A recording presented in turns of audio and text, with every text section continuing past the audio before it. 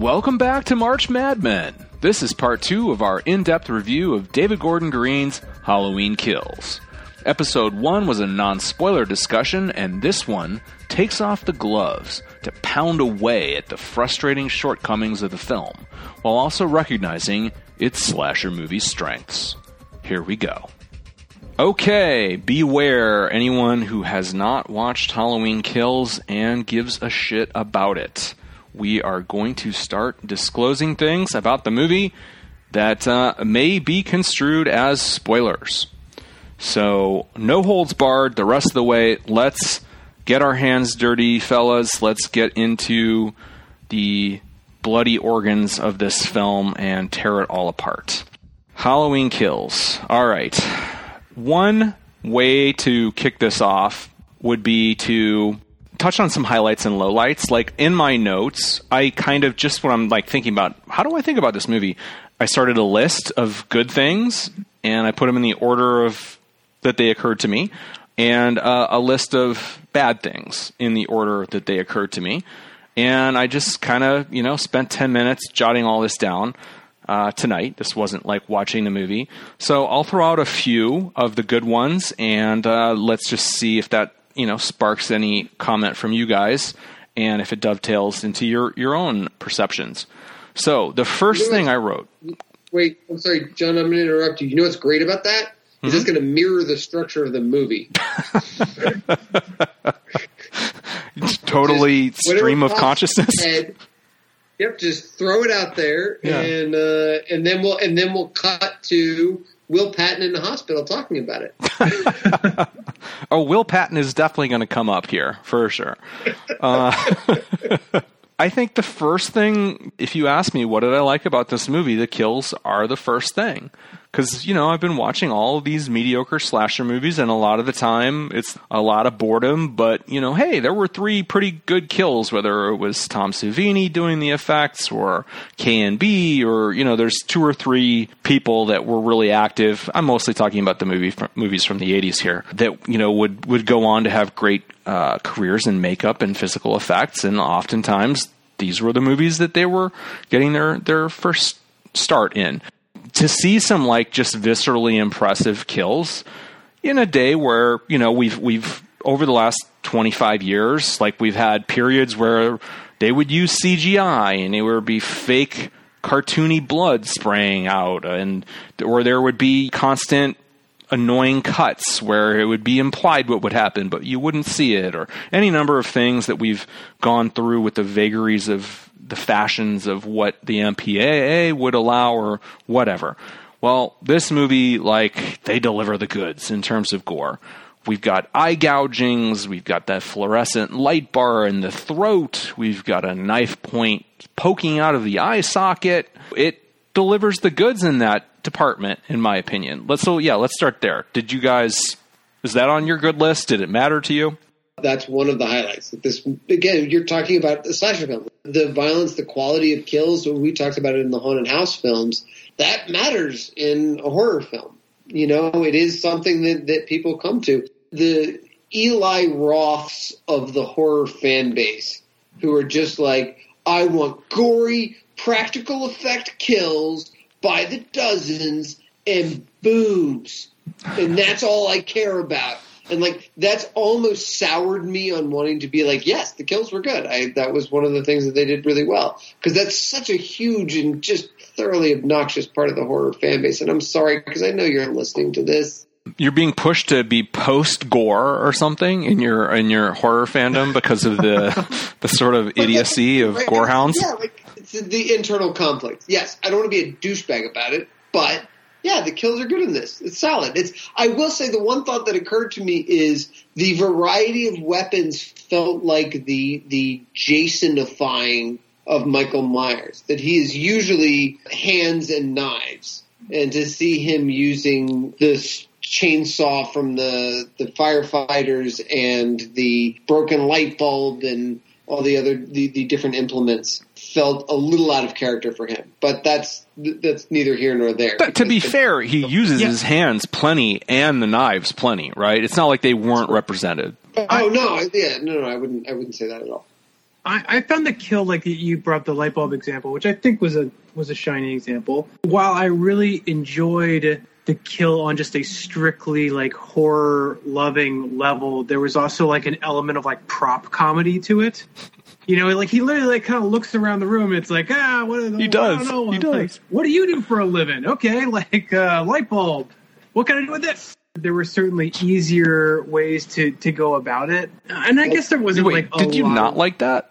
Because like I was alluding to that earlier. Like that was one of the moments where I was like, I can see the wheels turning in his head, and it was kind of interesting and fun, and yeah, not entirely uncomedic, I guess, but where he looks at it, he looks at her, he pulls it down, he breaks it on the counter. I can see how it's progressing in his mind. But why does he care? Because the scene confirms that there is a bevy of knives available to him in his kitchen. Yeah. So, like, why does he then go? It's like Bruce Willis in the pawn shop. You know, like why does he then choose to go for like a fluorescent light bulb, which is like not necessarily like a guaranteed kill or even like the easiest thing to go for, especially when he's proven himself to be such a sort of like efficient and like motivated killer. Also, is there a reason why he even kills those people? Is there? No. He just does, right? And just like moves on. Yeah, she attacks him with a small drone, Rich. Yeah, he doesn't like drones. Yeah, to be fair, I mean, like who can blame him? I wish we'd seen like those off-camera shots where apparently she pilots the drone around the corner into like the dark area of the house, and it just rebounds off of his head or whatever happens. Yeah. I assumed he swatted it like a fly. Yeah, the second time, like because I think it bounces off of him twice. That's actually basically what I got from it. Was it seemed like he just kind of swatted it down. But yeah, I don't know, the light bulb kill. Like I didn't dislike it. I'm not sure quite where it fits into his character, but it just as a standalone moment, it was fine. I actually did really like the scene where he immediately after where he's just stabbing knife after knife into the guy's body, and then picks up one knife and is like, "Yeah, this one will work." And that's the second thing I was alluding to earlier, where I was like really interested in, are we somehow adding something or progressing our understanding or changing even our understanding of how Michael operates or how he thinks? Because I don't entirely know what he was doing there. So he just seems to grab a knife and stab it. Grab a knife and stab it into the back of this poor guy who's slumped over the kitchen island. Then he grabs maybe the last knife or the best knife, and in a second he decides, oh, I'm just keeping this one, and then he leaves. So did you guys read that as, this knife sucks, what am I going to do with it? Well, I'm just going to plant it in the dude's back. And then he's like, oh, this knife feels good, all right, I'm out of here. Was that how that played? That was my take. Yeah. John, I just want to point out that that's also the character moment that I was referring to as far as expanding Michael's stuff. I just did a much better job of keeping it spoiler-free for the people that didn't know what scene it was. And so then when you came in and were like, there's a scene with a kitchen and a light bulb and some knives and Teddy from Rescue Me. Sorry, that's just the actor. That's what I thought when I saw that actor. I also just want to point out, my note literally says that old people with a drone seems like a weird choice. I mean, there's a lot of weird choices. It's a weird choice, though. I felt like this was Danny McBride's contribution to the screenplay, like coming up with, all right, how do we make these random victims not cliches? And, how do we make them weird, but like who could be weird in Haddonfield, in Illinois? And that's who we get from primarily these two couples that get murdered in the course of the film. Because, yeah, they're quirky. All four of them are quirky people. Definitely Big John and Little John. What? Weirdos. Two pairs of innocuous weirdos. Right. But, again, like, what fundamentally works and what fundamentally doesn't.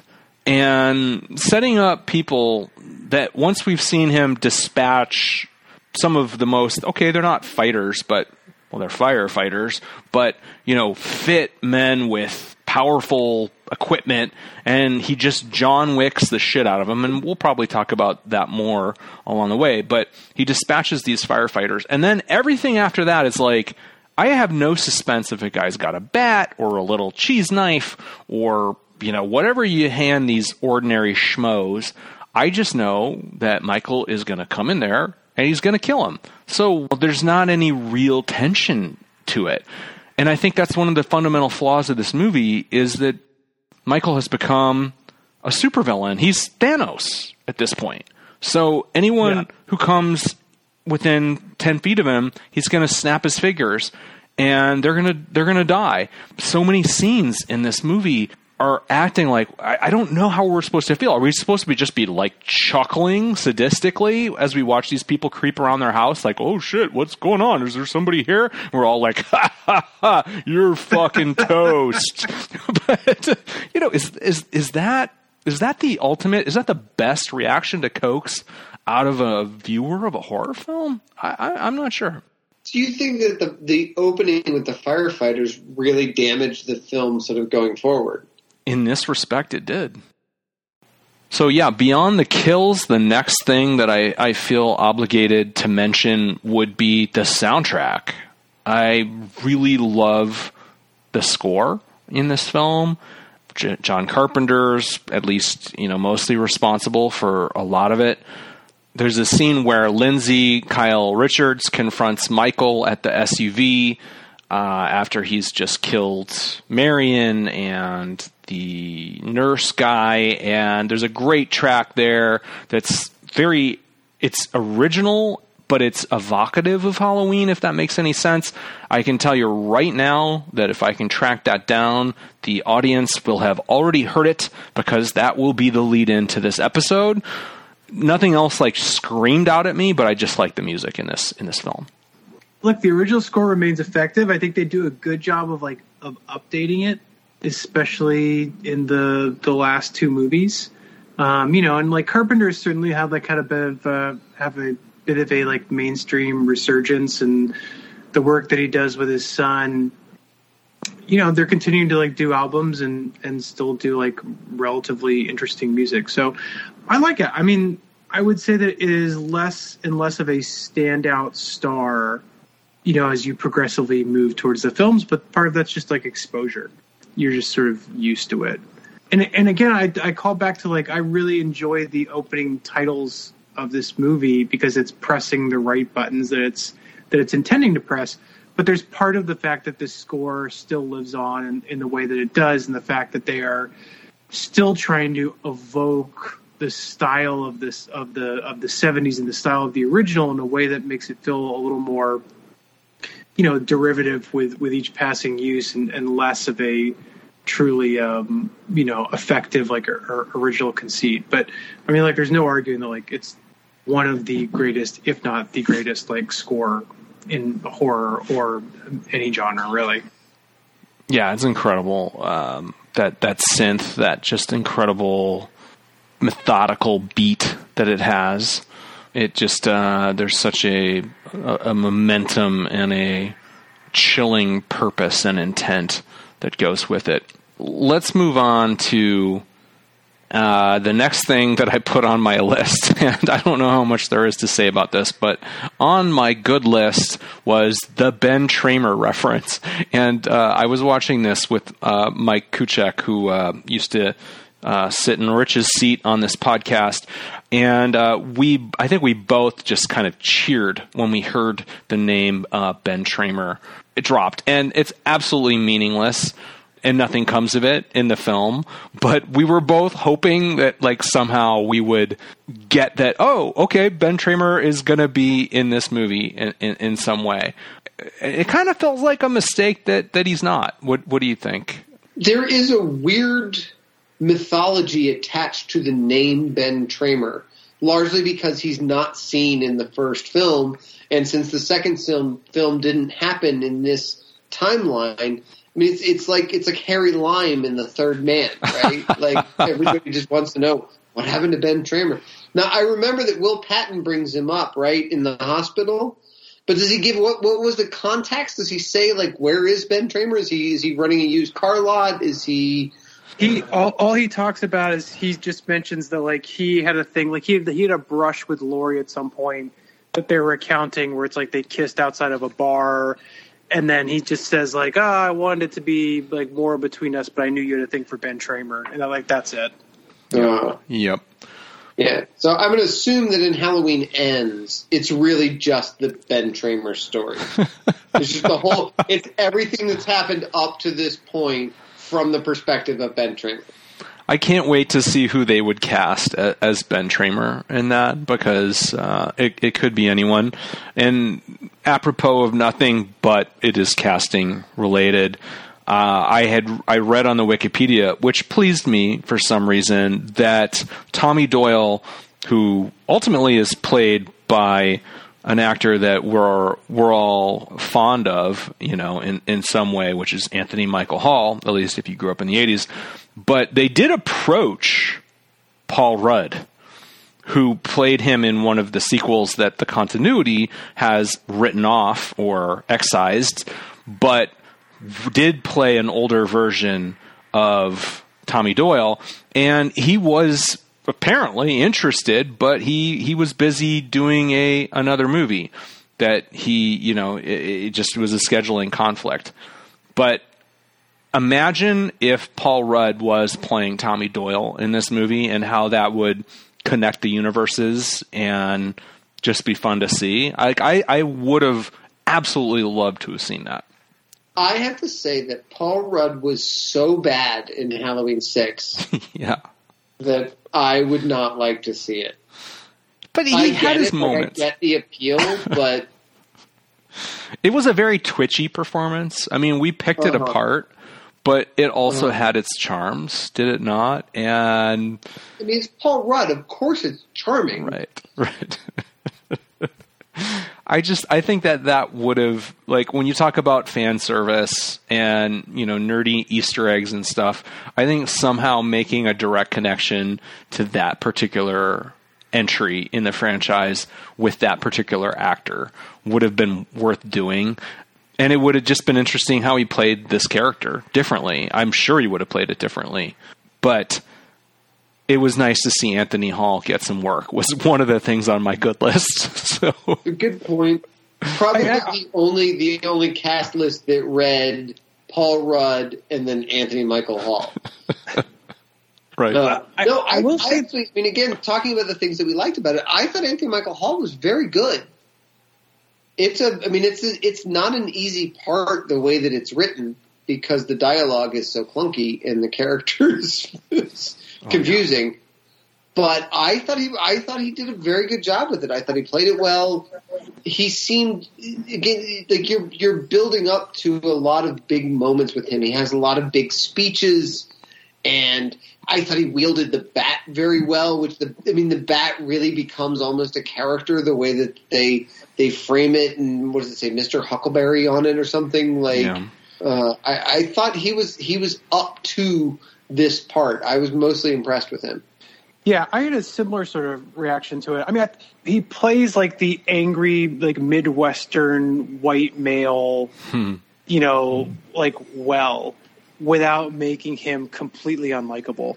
Like, I think that there's definitely a way that you play that character in which they just become a sort of a disgusting like character. And I thought that he still had like just enough warmth to him to not feel like he was a villain. And I think it came like pretty close a few times, but like you ultimately got these little moments. Like I'm reminded like there's a riot within the hospital, which I don't think we've touched on yet, but I would like to actually delve into that segment. We will movie, at some point. Let's save that for lowlights, Rich. No kidding. But there's at least like a moment in there where it's like he's sort of like leading the charge, and then he's eventually like convinced by Judy Greer that like it's that they're doing like the wrong thing, and like I actually found the believability in his eyes to be not pandering, but to actually be a pretty like decent and like believable character turn for him. Absolutely. Yeah, I think he doesn't read in a really obvious and broad way, which is great. Yeah, you don't just dismiss him as, okay, he's a foil, he's an antagonist, he's a he's clueless and he's in the movie to cause problems. Like it's more ambiguous than that. It's more, you don't see him and doubt the sincerity of what he's trying to do, and you don't even see him like do things where you're just like, well, he is a complete idiot, and I know it's the blind leading the blind. So I think they actually handled that character and his role in the story with a degree of sophistication. Although it does, his character, like Laurie's, sort of begs the question that he was in the vague vicinity of something bad that happened 40 years ago, and is somehow every Halloween like giving this big speech at a bar.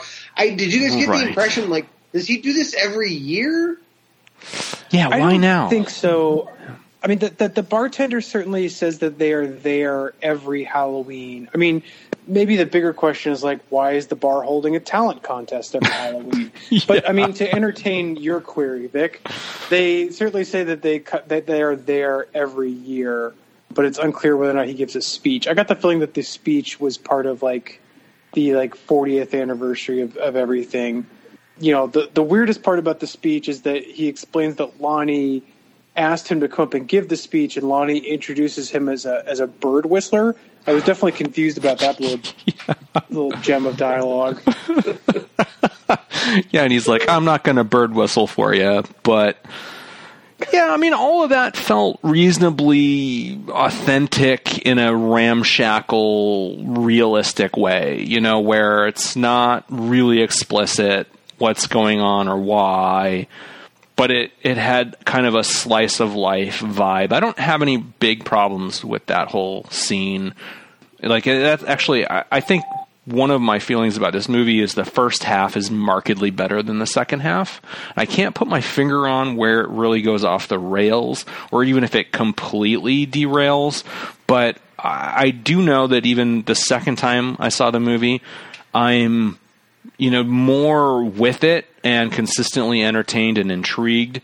And then we get to a part, and definitely the hospital riot is bullseye of that part, where I just lose my faith in the movie and it stops working for me, essentially. It's interesting you mentioned that, because I actually think that you can probably trace the moment where it begins to go off the rails, where it hits the proverbial penny on the tracks, is when they introduce the second escapee inmate at the bar. Like, that's really where that whole like B plot originates. By the way, I'm going to take this moment to say that I still care about being seasonally appropriate, and I am opening an Enjoy by 1031. Definitely a Halloween-themed beer. None of this Christmas bullshit.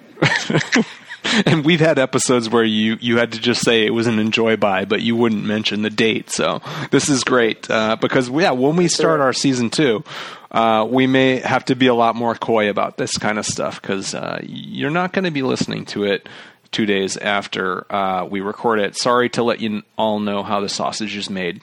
But, Vic, are you drinking anything new? Anything to report? Anything special? Nothing special. It's a Christmas edition. It's really just a holly pureed with cognac. No, it's I'm just drinking a Brother Thelonious, the fine Belgian Abbey style ale. Actually, I like holly pureed with cognac, Vic. That was a good stretch. That was awesome. Well, I have poured a shot in my. I had the Skull mug before for the rum and coke, and now I have a Skull shot glass of Templeton Rye 6-year. So it's a nice little aged rye. It's delicious. Let me have a little sip here. But I'm trying to break this, guys, to you softly. In my Oktoberfest mug that I got at Big Bear for Oktoberfest 2018 or 2019, I have a Oktoberfest beer in there, but it is non-alcoholic. So that might be part of my downshifting in future podcasts, because I kind of have high blood pressure now, and I have to watch my alcohol intake. Being middle-aged really sucks, guys. Get ready for more of this, folks. You're listening. All right, let's move along. It's going to be hemorrhoids and cholesterol and high blood pressure from here on out. There's going to be a fascinating proctology anecdote in the next episode. Oh, God, no. I mean, yeah, that is very much in my future. It sucks. I just want to say for the record, John is much, much older than me. Yeah, I mean, I'm 46, guys. So yeah, I'm not that far behind you, buddy. I'm looking down the barrel of 50 here. So yeah, I'm only 41. I still got 4 years till the doctor sticks a finger up my ass. Well, it happens to the best of us, guys. I'll tell you that, and it beats the alternative. Yes, I just sort of pivoted to the discussion of the other inmate. If you want to go that route. Yes, that's a whole conversation. I absolutely hated that entire part of the movie. I don't understand. I mean, yeah, other than this heavy-handed critique of groupthink and people just following anyone who has a strong opinion and the perils of that, which obviously we've had many reminders of. You know, whatever side of the political spectrum you're on, it's topical.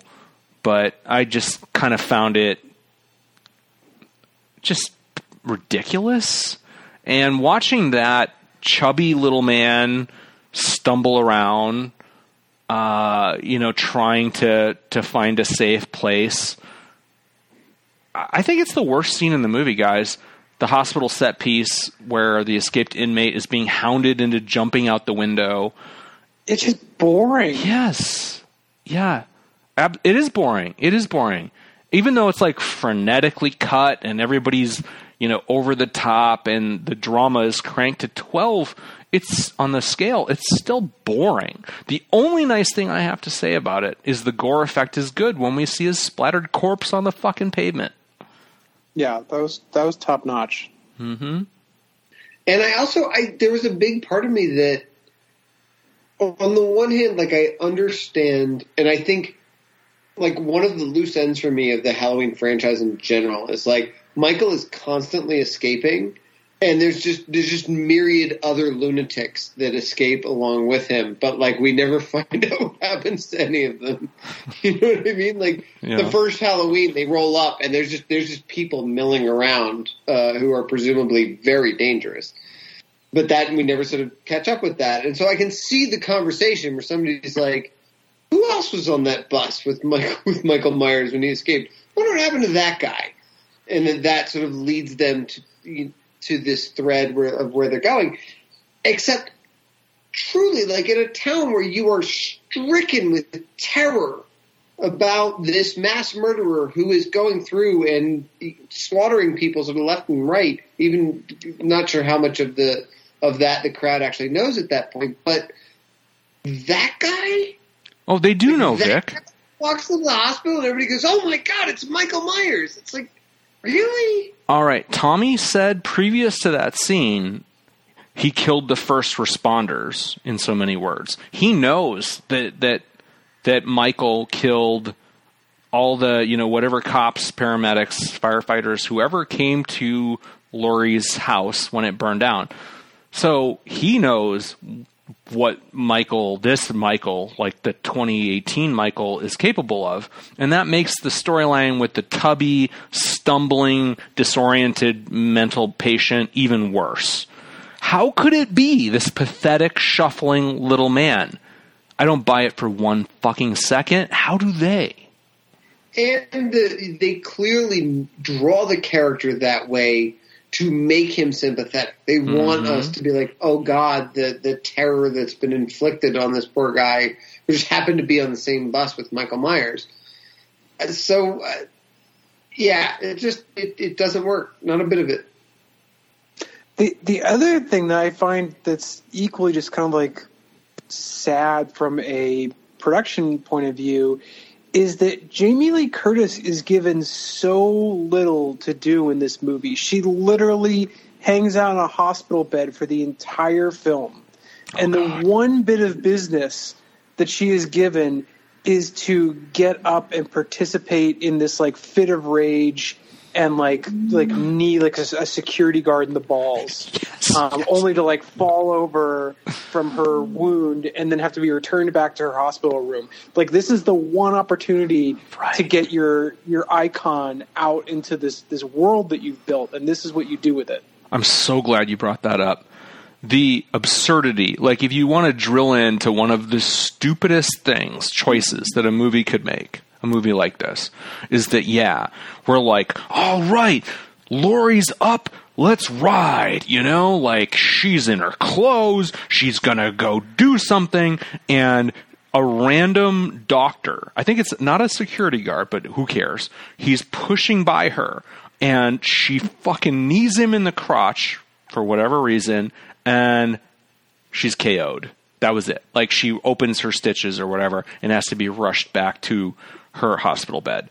And not to mention, like, you talk about when you're looking at these movies, what should we do, like, to keep continuity? What do the fans really want to see, or what should they want to see? Vic and I talked on the last movie. Having Michael Myers transported the night before Halloween on a fucking bus should be very low on your list of things that you should do again. They did it. In this movie, like, the writers, whoever made this choice, sitting around, you know what? You know what I think everyone loves about Halloween 2, the original Halloween 2, is that Laurie spends the entire fucking movie in a hospital bed. That's what we should do. Yeah! Let's have her in a fucking hospital bed for the whole movie again. Brilliant. They're going to love us. Yeah, it seems like it must have been fan service somehow, except only an idiot would think that was what fans wanted to see. Exactly. It's beyond ludicrous that anyone in the history of Halloween movies would say, I would really love to see another movie where Laurie Strode is just incapacitated in a hospital bed for the entire movie. Yeah, that's great. That's what I want.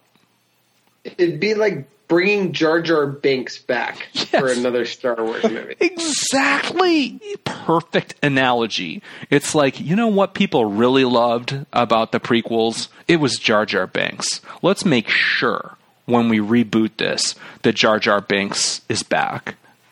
And playing a prominent role. Yeah. Yeah. For her being in the hospital the whole time, like, basically is for her to sit there and have those conversations with Will Patton. And it's like, what was any of it for? Except for them to have those sort of like pondering, like, what is the nature of fear and what is the impact that it causes, and Laurie's eventual, sort of like revelation that Michael like gets stronger and becomes more powerful with each passing kill. Which feels like bullshit mythology. I did like that Will Patton was back. I think we all thought he was dead in the previous movie. It's good that, like, they seem to clearly be, because they don't even give him one wound or backstory in this movie. They give him two. Not only did he shoot his partner by accident, so he's got that guilt, and he frames Michael for it. He intervenes when, we absolutely have to talk about this. Okay, in this movie, the alternate history where it truly diverges from the previous movies is, we agree that Loomis shoots Michael 6 times or however many times at the end of Halloween's 1978. In the other movies, Michael just gets away at that point. In this movie, in this timeline, he goes back to his home, his childhood home. He encounters these 2 cops. One shoots the other one. He's, shares the kill with that cop. And then he goes back outside. Loomis shows up with a bunch of other cops. and there's a standoff. And in this reality, Michael is arrested instead of getting away or being killed. And Loomis is about to execute Michael with apparently the complicity of the other police, but the Will Patton Hawkins cop character, who has just killed his own partner and framed Michael for it, has this moment of mercy or, morality, whatever you want to call it, and prevents Loomis from executing, if he could even do it, who knows, executing Michael, and that's why Michael has spent the last 40 years in an institution. And apparently, this is all set up that it's really the Will Patton Hawkins character's crusade, that he's going to matter, I guess, in the next movie, because he's all fucked up in this movie, because we did leave him for dead at the end of the last movie. Jesus Christ, I just realized that we're talking about the Halloween multiverse. We really are. Yeah, we really are.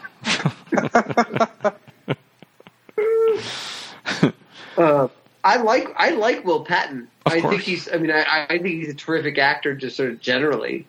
And he lends some gravitas to this part, and again, like so many of the supporting parts, he sort of makes it work, even though the dialogue is clunky and ponderous and all that kind of stuff. Like you're lucky to have someone like that in a scene with Jamie Lee Curtis selling it. Yeah, he sells his dialogue absolutely in the way that Jamie Lee Curtis does, and some of the younger people aren't as successful with that.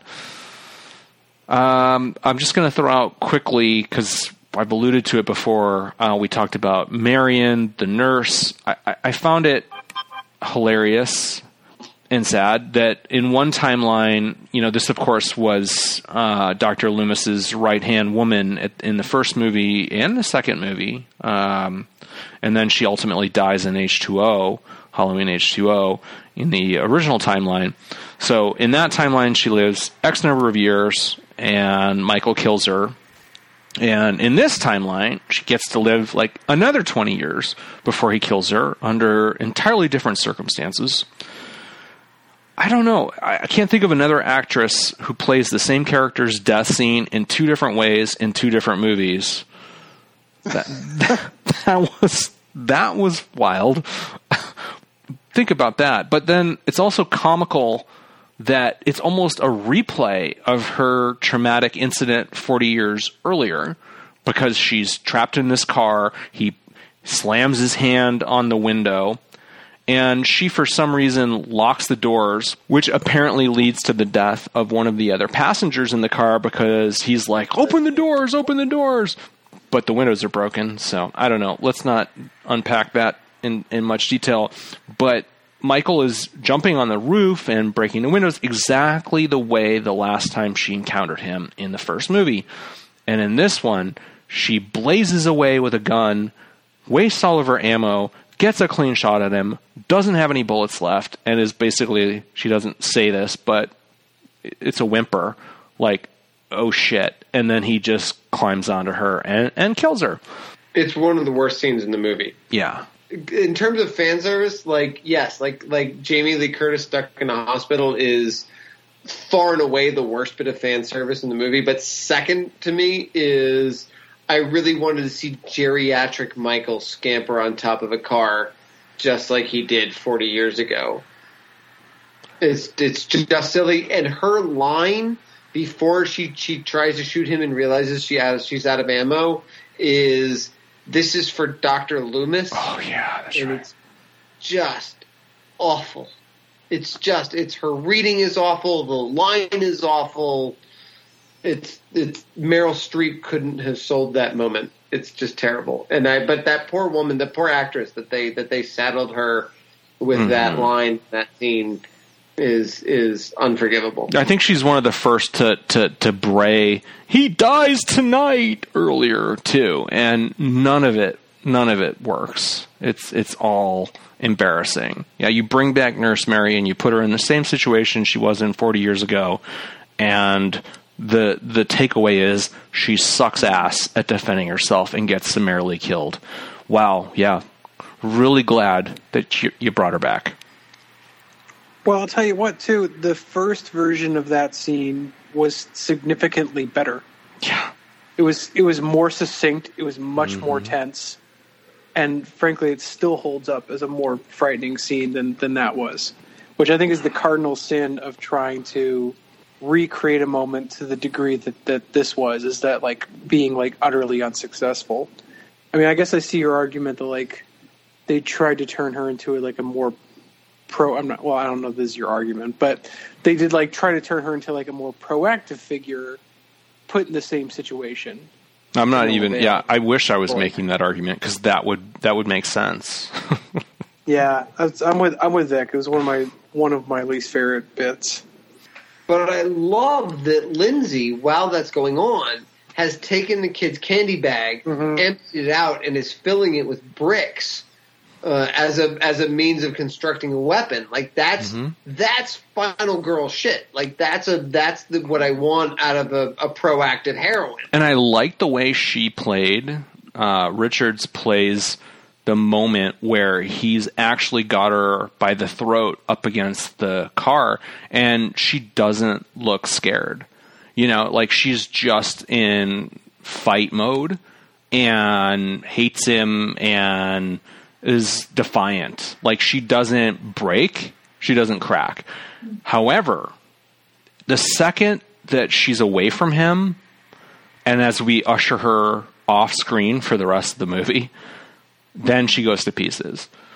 And, I mean, that's fine. I understand psychologically, you know, while in the heat of the moment, but you immediately undercut any sort of badass points that you give her, because once, like, the people come and find her, she just keeps saying, he's still out there. And I actually found it was especially bad writing that she says that at least 3 times, and then you cut to her later in another scene in the hospital, and she goes, he's still out there. It's like, dude, like, who would have the character repeat the same line like that many times in different scenes? It just doesn't. It's bad. Not only that, but she clearly, again, you want good fan service. She clearly should have said "Happy Halloween, motherfucker," and then hit it with the sack full of brick. Right. I will say that tableau is pretty damn good in the playground sequence. The playground tableau with the various masks from Halloween 3, including on Marion, that was great. But it also raises the question of, why didn't the gay couple get a tableau? Like, their bodies are found in a very pedestrian position, and I was just wondering, like, did Michael get bored with tableaus? Like, what are you talking about? No, he like arranges them so that Big John is, like, lying on Little John's lap. He's clearly moved the bodies around because of where they were killed, and he's put on theme music for them. So he's become tender-hearted at this point, because there's nothing, like, disturbing about it. It looks like they just died that way. It looks like he's comforting his husband, and, like, there's nothing creepy about it. The guy's literally just sort of, one body is kind of in the lap of the other, as though they died together. It's actually quite sweet and romantic. I agree. There's nothing creepy to it. I'd still say, like, it is still a tableau. It's just not a scary one. It's the softer side of Michael. Yeah. But it goes back to everything we're saying, right? That the tableau is part of the mythology of Michael Myers. And that image of PJ Souls on the bed with the gravestone above her that's one of the terrifying images of the 78 Halloween. And so if you're going to pay homage to the film, to the first film, if you're going to try and expand on Michael's character, like, what you do with those moments, with those tableaus, is sort of important. It is. That's something you should really pay attention to. And it seems like they just acknowledged that that's a thing he does, but they didn't put any thought into it. They didn't make it scary. They didn't make the imagery something really powerful. And John, I agree that the playground tableau is, you know, it's well done, and the masks are kind of a neat little, you know, Easter egg. for nerds like us. Mm-hmm. But it's got nothing on PJ Soles with a Judith Myers gravestone above her.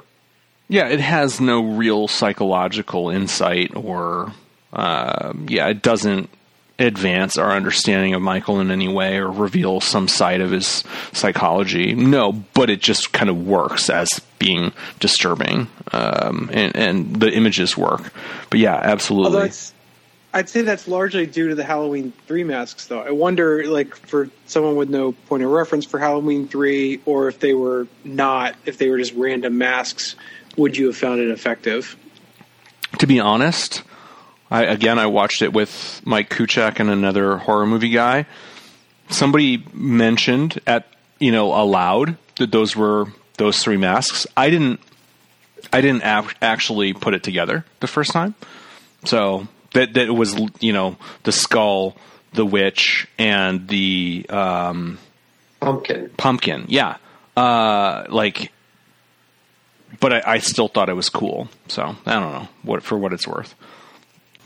And if we're talking about lowlights, like this is critical. And if you'll allow me to go on a bit of a rant here, Michael as Terminator, which we established in the firefighter scene that we've referenced multiple times, which objectively in a vacuum is a really fun scene. Like, I enjoyed watching Michael decimate these guys that come at him with, the hose and the axe and the saw thing. And I love, like, from a directorial and cinematography perspective and editing perspective, that we get half of the scene from the perspective of through one of the firefighters' goggles or mask, like it's very through a plastic point of view. Even after he's dead, we keep seeing like some of the things that are happening from like this cracked plastic perspective. I really like that. But in a larger sense, as I've said, as we've discussed tonight, it removes any suspense about the outcome of any of these ordinary people trying to consider going up against Michael. We know how that's going to go. And this is one of the biggest flaws of the entire movie. Other than, and this will be the next thing I think we'll talk about, the absurd futility of the philosophical pronouncements about what Michael means, what's really the worst thing about him, how he can or cannot be defeated. The worst thing about this movie is how they handle the shift from grounded to supernatural. There was no way, I acknowledge, you could keep making movies about this character without explaining why he could take multiple bullets and every other form of punishment. And make no mistake, he takes a hell of a beating in this film without explaining why he can endure all of that punishment without dealing with the injuries, let alone being unable to continue. You can either have every bullet miss, which this sequel does flirt with, because a lot of people have shitty aim as they fire at Michael, or you can make the jump into the supernatural. But what's funny is that the first movie seemed so staunchly determined to avoid making that jump. It had to be grounded. That was the catchphrase. And immediately this movie reverses, does a 90-degree turn, and it says, okay, yeah, he's supernatural. And even if you make that abrupt gear change, which is as jarring as putting the car in neutral when you're going 30 miles an hour already, what's worse is powering Michael up so much. Because, yeah, right out of the gate, he's John Wick in firefighters, and he basically establishes you're not going to win a fight with this guy no matter what kind of weapon you have. Now, maybe we unconsciously already knew that was true, but in this timeline, these movies, we hadn't seen him do that yet until they show him come out of that burning house where he was trapped at the end of the last one, dispatch all of these guys. And after that, whenever we're going to bring that to any time he squares off with someone else in this movie, the rest of the people he faces are not Navy SEALs or mercenaries or MMA stars or whoever else you might think would be a level up or two from the firefighters. Instead, it's an elderly couple, it's kids, it's middle-aged people, it's a teenager or two. How the fuck do we feel any suspense whatsoever when they're creeping around with their piddly little weapons, when the audience knows they have zero chance of getting out of any skirmish with this guy alive? Sure, we know the heroes, the leads, might have some heroine armor to keep them safe, and this movie probably isn't going to be above giving that to them. But we know the rando victim characters are DOA the second that they hear a weird noise at their door. And I felt that this was one of the most fundamental missteps of the movie, considering that half of the movie is watching those victim types be gradually clued in that Michael is coming after them. What John, do you think that's of that? a valid point. But I just want to say that turning around is 180 degrees, not 90. You know, I thought of that while I was saying it, but I didn't want to be the chump that said 360, so I went with 90. No, look, like this is the trap that Halloween movies sort of inevitably fall into. Like, this is what the whole cult of the Thorn or whatever the Celtic shit was. That it's like, at a certain point, you just have to answer this question. And we all shit on Rob Zombie for it, but like, Rob Zombie was like, no, I don't. I don't have to answer that. He's just back. Cool. Go with it. Hey, we didn't shit on Rob Zombie. I think we came out of the first one saying better than we remember, and we came out of the second one being like, damn, this is pretty good. What I mean is that Rob Zombie, I think, recognized, I think that there is, I won't say we shit on Rob Zombie, we as horror fans, the horror community shit on Rob Zombie, because he just dodged the question. Right. You know what I mean? Like, it was like, I don't really care. I don't really care how Michael came, why this continues to happen. Because you can see the path that led to, you know, weird Celtic cults and Dr. Loomis becoming the new head of the cult and whatever other, you know, Paul Rudd twitching his way through a movie. So as soon as you try to explain why Michael Myers is Michael Myers, he stops being as scary. But did this movie really try to explain why he's that way? I don't know that that's its problem. You said it though. It veers into the supernatural. Yeah. Well, they try to like write it off a little bit. They definitely they spill so much ink in the screenplay about, you know, clearly he's not just a guy, but they don't actually get into the why, right? Like, you know, there's nothing tangible about backstory about why he would be what he is. But how do you guys feel about the sense that at this point, did you get the feeling we were in a superhero movie and you needed a rocket launcher to even put a dent in this guy? So any skirmish with him becomes academic? I don't know. My one thought, I did start to have sort of like superhero-ish conversations with myself in my notes. One of my notes is someone needs to cut off Michael's hands. Like that's they're always trying to like shoot him in the chest. That is every like injury that he ever gets is like he gets shot, stabbed, hit in the head, which is where he can put his mask back on. But like no one ever destroys this guy's hands, which are like the only tools that he really has at his disposal.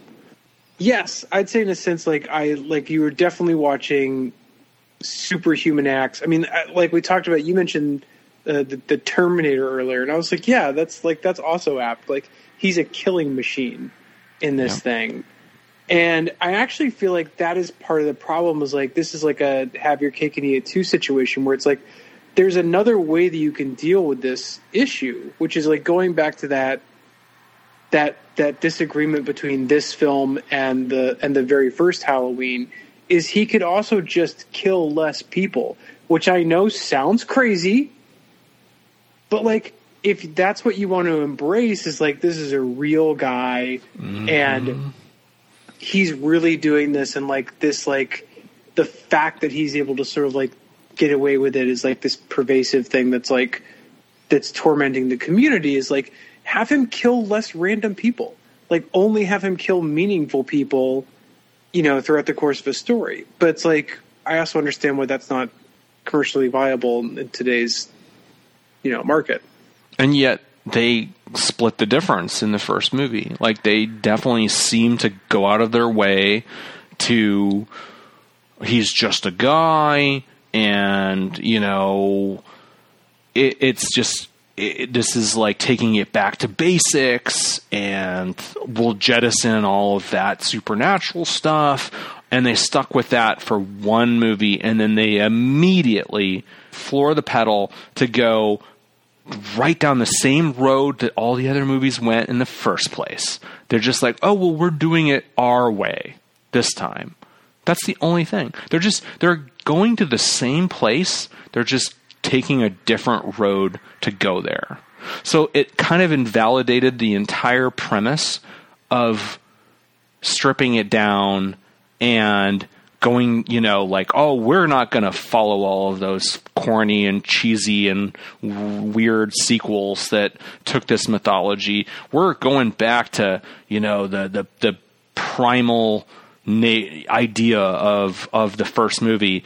And then within 20 minutes of their second movie, they're knee deep in supernatural, unstoppable Michael, and figuring out like how he's fear itself and yada yada, all the exact same crap, if you want to be uncharitable, that the other movies did. As a writer, and I think I've alluded to something like this in the past, those, like, that conversation that she has with Will Patton, right? That is every producer putting their 2 cents in, being like, we need to understand something. We need to make rules. Like, what are the rules behind this?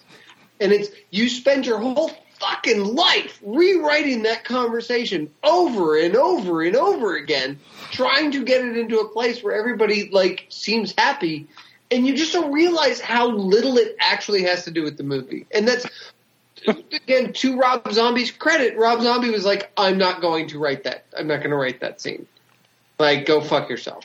And I almost think in horror, like, that's almost the way you have to go. Is, I'm just not going to tell you. I just don't care what the rules are and what the boundaries are. I mean, like, Michael Myers is a Terminator. That's it. Yeah, but I don't even like I think the Terminator thing is, again, one of my fundamental problems, because if it truly is the Terminator, James Cameron's the Terminator, and you see some character come at him with a butter knife, it's like, what am I rooting for? I know what's going to happen. You have to keep, like, some sense of, well, maybe this character will get out of it, right? Otherwise, what are we rooting for? There's nothing at stake. You're like, I know that this is a kitten with a tiny mouse just battering it back and forth. Well, we can watch the kitten torment the tiny mouse for 10 minutes. Why? You want to be, maybe the mouse will get away. Otherwise, it's not a story. There's no drama. There's no possibility to it. Okay. Couple more lowlights I want to throw out there to see what you guys think of. This sounds pretty minor and random, but it stuck out to me. I want to see if you guys noticed it. In the hospital in this movie, the morgue is seemingly right next to the daycare room. That's just standard operating procedure. Yeah, absolutely put those two places in the same hallway. Because we bounce between the two locations, in the same sequence, basically. And they have, not only that, in the morgue, they have that dead Dr. Sartain guy laid out on a slab without a sheet over him or anything. And Allison, the granddaughter, is walking in the hallway, presumably from the daycare room, and she looks right through this glass wall at this dude's junk. I mean, we don't exactly see it, but it's very clear he's completely naked. So there's just no protocols for this shit. And I'm wondering, like, is this supposed to tell us that the situation in this hospital is so chaotic tonight that when you get a naked dead guy, you just dump him wherever, you don't even cover him with a sheet? I don't know. It didn't play well at all for me. Like, there's another corpse, like this mother, she's been worrying about her son who died in the first movie all night, and she just, like, apparently walking down a hall, and she's like, oh shit, yeah, there's my dead son in the next room. I guess, like, thankfully he's not fucking butt naked, but that just stood out to me for some reason. It's interesting that I didn't know that mother's son was killed in the first movie.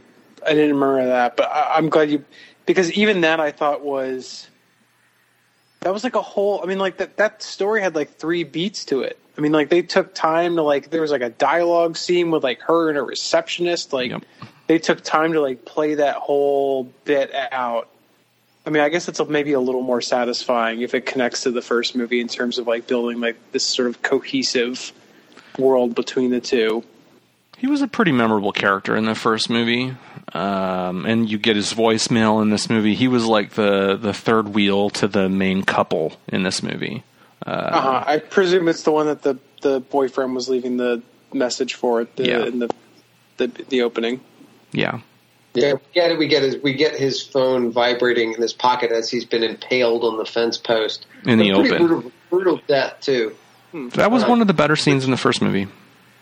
Well, and I would say, too, one of the things I liked about this, not to jump back to the highlights, but I thought that the way that they wove the first movie into it, especially in sort of the first, 20, 30 minutes, connecting all that tissue really worked. Like, That was, again, when I talk about the structure feeling sort of bananas, like, that's part of what worked, was feeling like, oh, that's the thing, and there's that character, we're bringing them back, and feeling like this was all of a piece. I don't know, that worked for me. Me too. I was kind of excited. The hospital protocols were bonkers. Like, there shouldn't just be dead bodies laying around for people to just stumble upon. I think this movie opens really strong. Like, if we were really doing like a scene by scene, I would say I'm with it, like, through a lot of these early scenes, and even excited by it, as I just said. Just like, even like going back to that night and seeing the cops, and they go into the house, and there's the boot prints, and we see the hole in the window where, the tree branch or whatever broke it when Loomis was standing there with Brackett, and the dead, we actually get the corpse of the dog, the half-devoured dog. Like, okay, call it fan service, but I just felt like it was connecting dots and, tying this story into the tapestry of the first movie story. And it was all working for me. I didn't even mind, the guy shooting his partner. I mean, that's kind of cool. And I kind of liked it. By the way, Michael was like, oh, okay, he's dead. Like, you killed him, so I'm going to let him go and walk out. I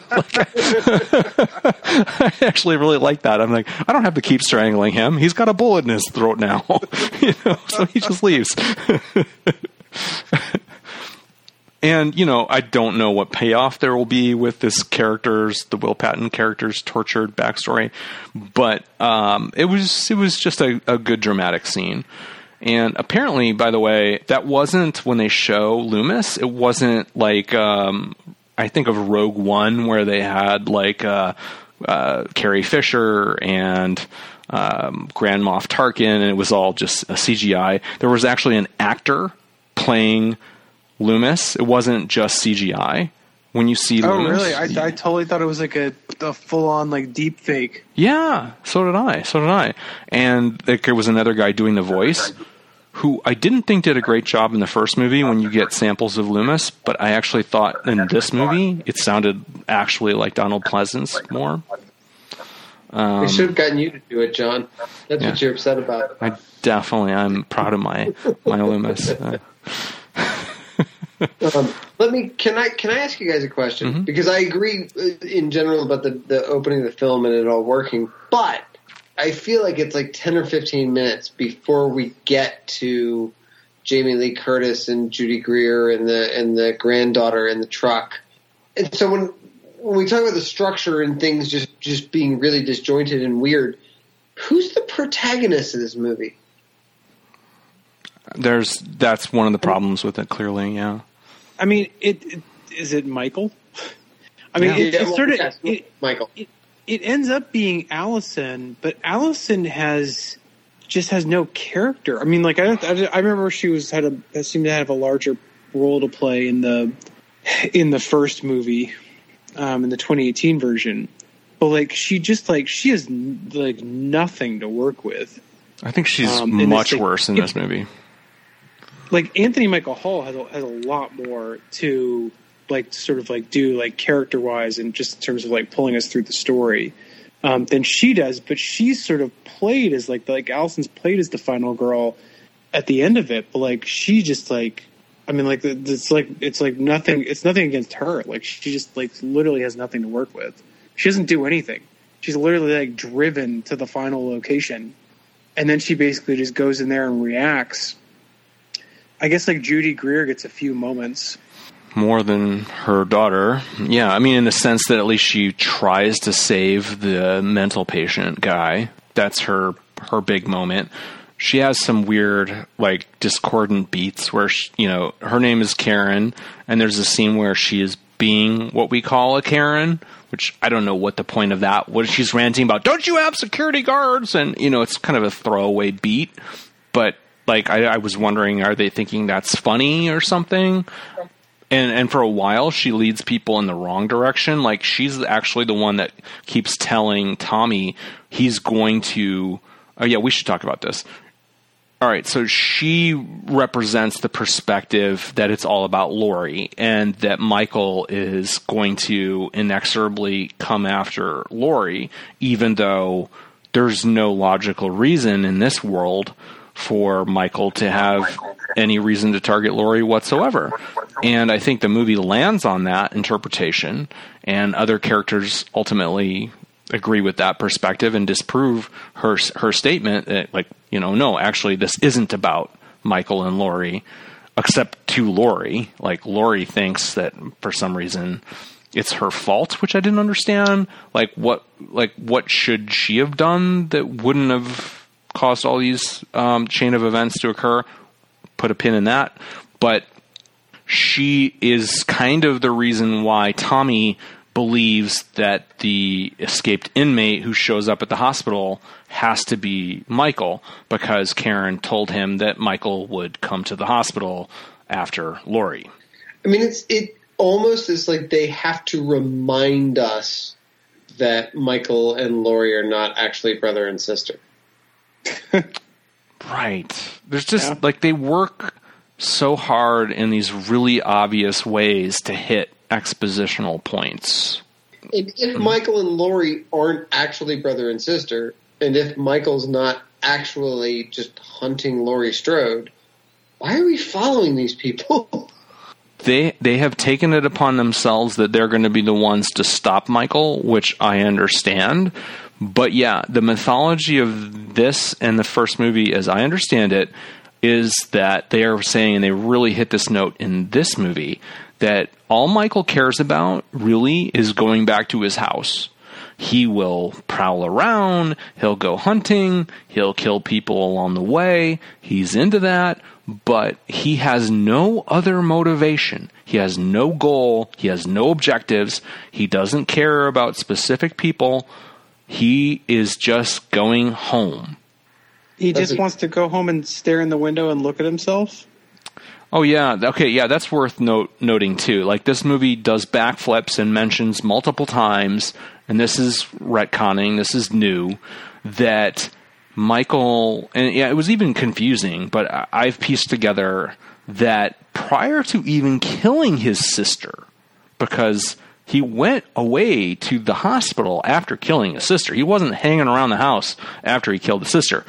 He would stand at her window while she was alive and just kind of look out, because that's the thing. And this movie beats it to death, both in dialogue and in, like, they create a juxtaposition at the end where Michael is looking out the window, or is he just looking at his own reflection, and Laurie is looking out the window, or is she looking at her own reflection?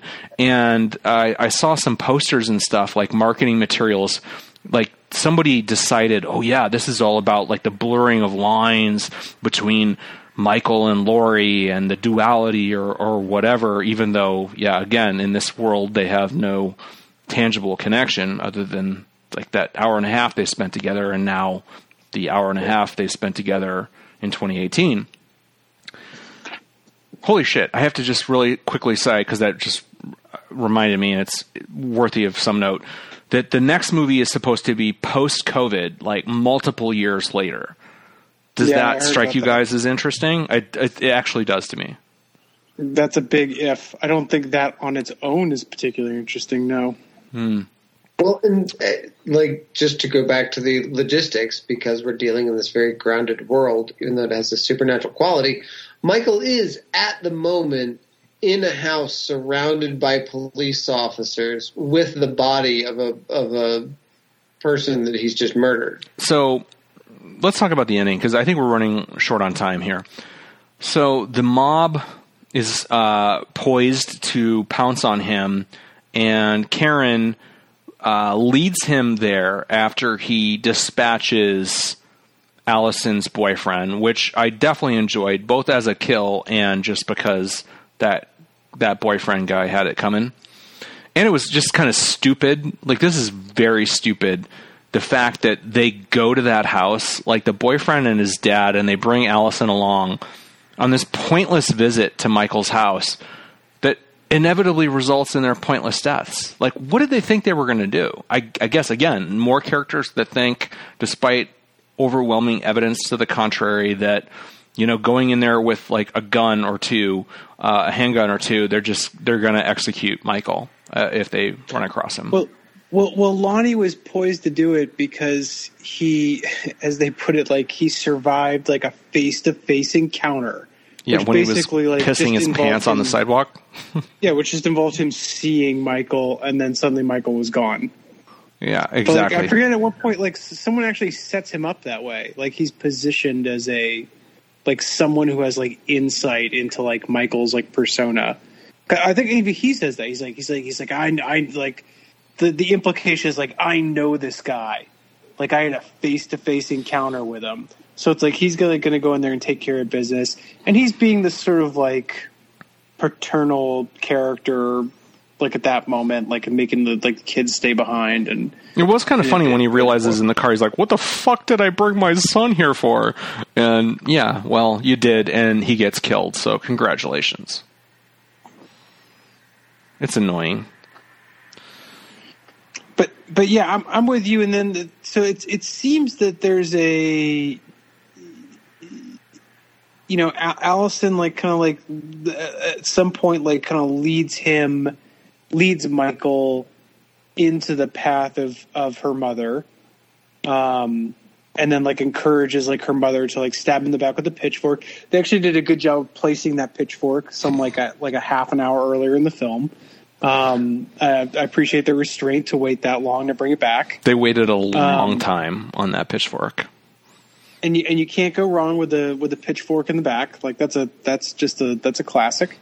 So they had that, and then yeah, she leads him out to the vigilantes out in the streets, and the vigilantes, like, they're not just like teed up to attack him, like they full on attack him. I mean, that's where Tommy gets it.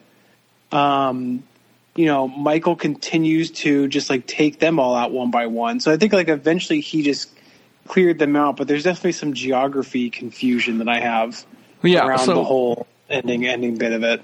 Yeah, what apparently happens, like everybody, the first responders in this case, and Allison and everything, they're all grouped around the front door of this house, which we all know very well, because this is the fucking Myers house.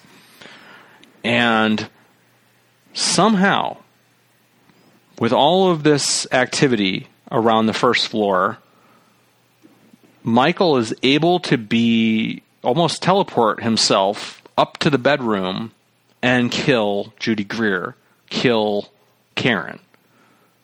How did he get up there? I don't know. I mean, they explain that in the movie. It's like, that's his superpower, man. It's like, you think he's like going to be in one place and he pops up somewhere else. Yeah, they'll establish in the next movie, oh, well, you didn't know about the back door, or he climbed up the trellis into the window. I mean, and that's fine. And okay, I want to say, I want to give them a bit of credit. After the end of the first movie, I had no idea how they were going to have Michael survive. But the combination of, I assume that he opens a door like almost like a sliding door that you would have on a kiosk somewhere, and he comes out from behind that. And I assume that they established that in the last movie. I'm not going to go back and double check, but that and the idea that like we didn't think of that. Well, what if the fire department just comes and puts out the fire? Like, I think they sold it to me. I didn't think it was possible, but they actually sold it to me how Michael gets out of the predicament he's in at the end of the first movie. So props for that. That didn't feel terribly contrived or forced, or, like the combination of, oh, well, she had that little back room where her weapons were, and he went behind that and, didn't fry. And then the fire department comes to respond to the situation quickly. That worked for me. So I don't know. Unlike the end of the film, which completely stretches credulity to the breaking point. This film. Yeah. Yes. That's what I mean. Yeah, the end of this movie is nonsense. Like it's like the end of the Marcus Nispel Friday the 13th.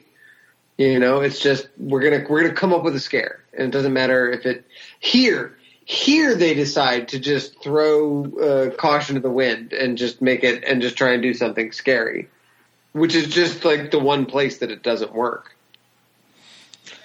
It doesn't end up being scary, partially because like it tries to play itself out in like an operatic manner where then they make a big to-do about Judy Grier's death as though I've had any like emotional attachment to her from what they've built out. But I guess she's like the tenuous connection between Laurie Strode and her granddaughter. It doesn't even matter. Like, as far as the characters go, we're not like, oh man, like Allison and Laurie are going to be like really motivated next movie because Karen's dead. We don't need that at all. Like, they've already killed the dad and the husband, which was kind of, you would think would be enough. Yeah, it doesn't land. It doesn't pack much of a punch that she gets killed there. And it's like completely implausible how he pulls it off. So yeah, I will sum up my thoughts, and I want to hear your closing thoughts. We could keep talking. There's like lots of ins and outs and nuances and little things, positive and negative, about this movie. But there's only so much time.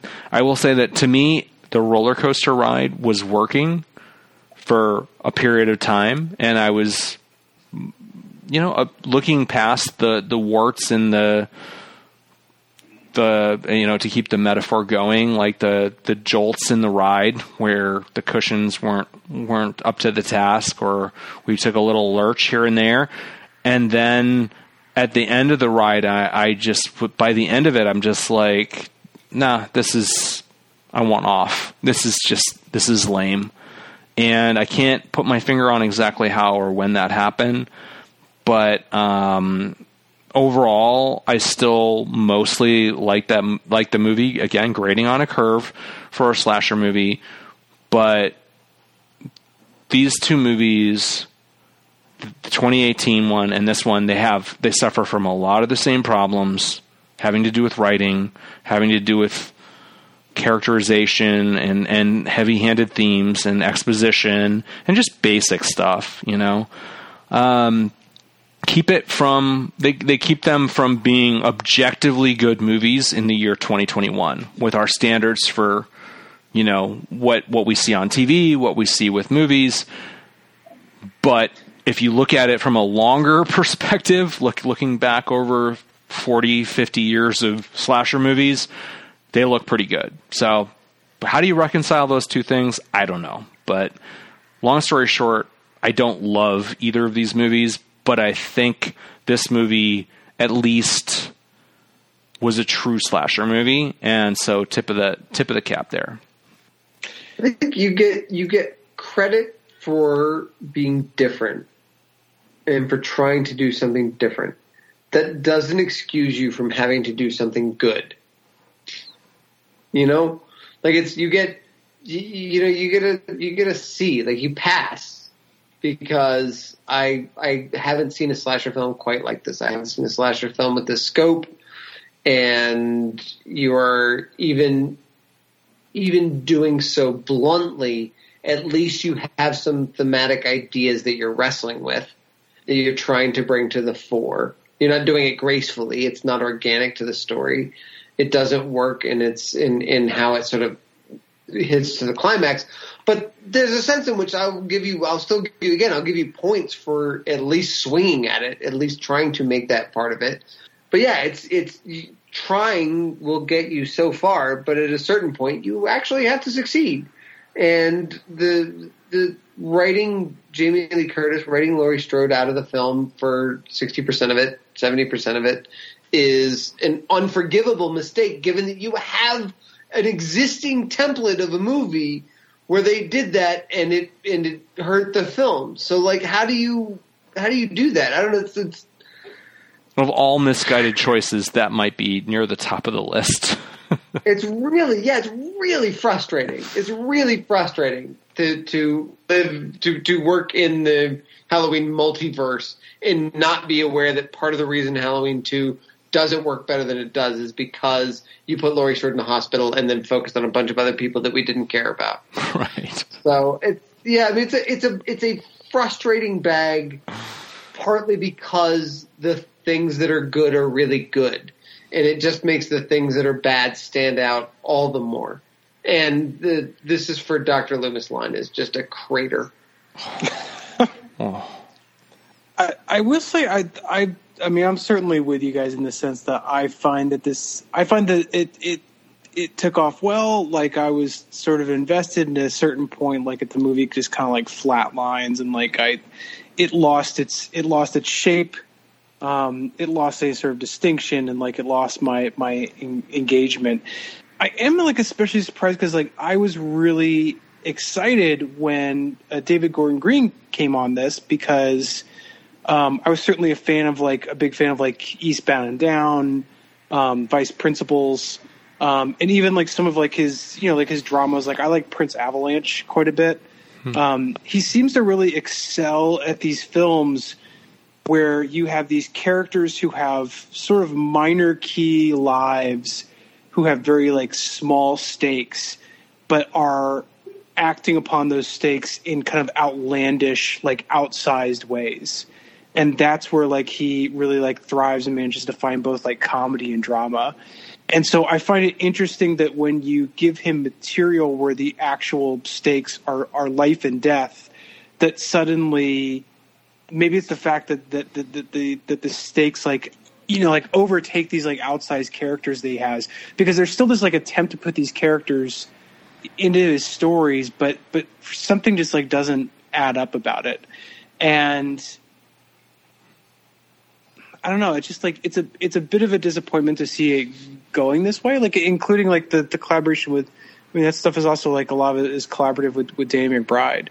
So, like, even just in terms of the people putting this together, it's been a bit of a disappointment. And I will watch the next film, but I can't say that I'm necessarily really excited about it, nor was I especially excited about this one. One thing I do want to shout out is that one long-term character whose arc I've been excited to see is the development of the real estate market in Haddonfield. It's been thrilling to watch the Myers house go from like a solid, like middle-class home to being like an abandoned shack to entering its like haunted house, like spiderweb phase. And now it's been totally turned around, renovated. I will say that I did notice the second time around that as you watch the movie, Little John and Big John are actually the town realtors, and you can see their ads on bus benches in scenes earlier in the film. So they've taken the Myers house and they've told, and it's thriving. So that's good to see. I did not notice that. That's a great little detail. I do feel like we've given those guys short shrift because they do have an interesting part of the film and their interactions with the bratty trick-or-treaters and everything else. It's quirky. It's notable. And I like their dynamic. But you just know that they're fucking doomed. It's you never for a second are like, oh, well, maybe Big John and Little John will get out of this somehow. No, of course not. So... I do want to say, I'm sorry, I wanted to tack on one more thing that I lost my plot a little bit when I was talking about David Gordon Green, but one thing I did want to bring up is that David Gordon Green is also, not only is he doing Halloween Ends, he's also signed on to be doing The Exorcist. What is it? It's a trilogy for Peacock? It's not a series, it's movies. And I think it's multiple movies. And he's also doing the Hellraiser TV series. Mm-hmm. He's the EP on that. So, it's interesting that he's segued into taking on the rebirth of all these horror franchises.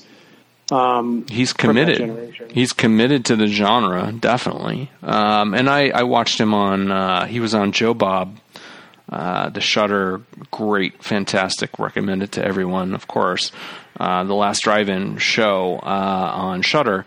And I watched him. I didn't watch Jason Blum, but yeah, it was very much about Jason Blum. It was all about this movie, and slashers and stuff was the theme of the evening. And I definitely got the sense that he loves this subgenre, and he feels like he's trying to master it and the timing of it, and to make it unique, make these movies his own. And I respect the endeavor, and I think that there's aspects of these films that really work and that pop and that distinguish themselves. And I like him as a filmmaker, and I like Danny McBride. Apparently, by the way, they're all multiple people involved with this went to the same very second or third tier, not to insult anyone, film school in North Carolina. And it was a very hands-on program, and it was something that a lot of people have come out of. If you didn't get into USC or NYU, you could still get a practical education at this little film school. And that's where some of these relationships were formed, and that's why you get kind of odd bedfellows like, Danny McBride doing a movie like this.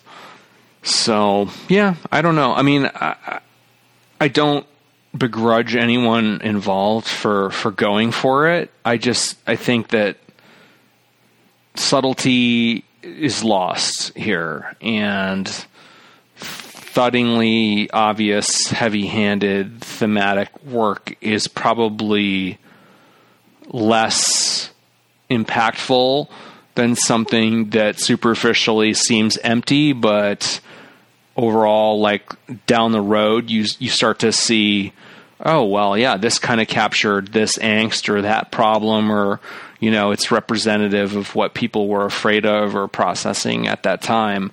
What doesn't age well is stuff that is really overtly cramming some kind of political or social thought down the audience's throat. And not that those are the biggest issues with these movies, but it's just part of the mosaic that highlights their weaknesses. Whereas, it's fair to say that the bread and butter of horror movies are does the antagonist cool, and does he kill people in, impactful ways? These movies are a success when it comes to those criteria. So that's kind of where I'm at. All right. Any other final thoughts before we call it a night? It's a complicated movie. This is a complicated conversation. And I really, I mean, if you remember when we had your first question of what did you think of the movie? What's your 30-second review of it? And my answer was, I don't know. Mm-hmm. And I was excited to have this conversation because I really wanted to hash it out, and I wanted to sort of decide how I feel about it. And I think that my feelings about the things that I like and the things that I don't like are a little more solidified. But that doesn't help me come out of it going, this is a better movie than I thought it was, or it's a worse movie than I thought it was. it's still just a really mixed bag of things, some of which are really good and some of which are really bad. And it's just a weird cocktail. I think that's not what we usually get when we talk about movies on this podcast. Like normally we're talking about things that we're really passionate about. We're talking about The Witch. We're talking about The Void. Or we're talking about, Jason Goes to Hell. And we're having a blast talking about how fucking awful it is. Yeah. And this is neither of those. I've had a blast talking about the things that I hate about it. And I've been fascinated talking about the things that are sort of interesting. But a lot of it just feels frustrating. Like it's like I want either be better or be worse. It's to live in this weird middle ground. Just it's I don't know. It's frustrating. Yeah, it's very lukewarm. It's very it's sort of a shrug. Can't disagree. Yeah, I mean it's not so entirely forgettable or unworthy of discussion that we're just like, well, yeah, I mean, what do we say about this mediocrity? It's not mediocre. As Vic said, there's a degree of swinging for the fences here. There's the ambition, and that makes it interesting. And I do think that who knows how history will treat these movies, and maybe through the lens of a few more years down the road, it will look better, it will look worse. But I do know that my final thought is the execution of anything that required subtlety or sophistication or nuance is poor, and the execution of things that were visceral and on one level simple, but fundamental to this kind of subgenre, the execution of those kinds of scares and moments, like namely kills and so on, and how Michael moves around and how they photograph him, and those basics, I really like the way the films approach that. So yeah, mixed bag. I'm with you on that, Vic, and I guess I'm sorry we couldn't either anoint it or bury it, but that's the movie we're dealing with. I guess we'll have to leave it there, but we're going to be talking a lot more about slasher movies moving forward, because as about 80% of our podcasts up to this time, dating back 85 episodes now, the slasher movies are our bread and butter, and we are not done with it, and we are going to really definitively weigh in on what is the greatest slasher movie of all time. I am excited to begin this journey with Vic, with Rich, and with all of you who are listening. So for tonight, I say farewell. I'm John Evans, and Vic, Rich, any final goodbyes to our loyal fans? Guys, holy shit, are we about to get into this? Like, I hope you guys are fucking ready to dive into the slasher film genre. We're going to get into like our normal format. This was just a one-off where we really wanted to talk about this film. Just came out. We are the Every Night is Halloween crew. We couldn't just let this one slide by. But I wish you could have been privy to the conversations we've had about slasher films up to this point, but you're going to be privy to a whole lot of it going forward. So get excited for that, guys. It's going to be really fun. Not if I have anything to say about it. I'm only going to be talking about this movie every episode, every week, and I will see you all here talk about it. This disappointing family member of a movie. At least we've eliminated this one. We know that we have not found the greatest slasher movie of all time. Confirmed. There you go. There you go. Every Night is Halloween Kills.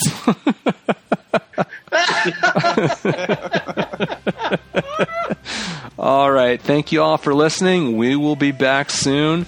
Happy fucking Halloween, motherfuckers.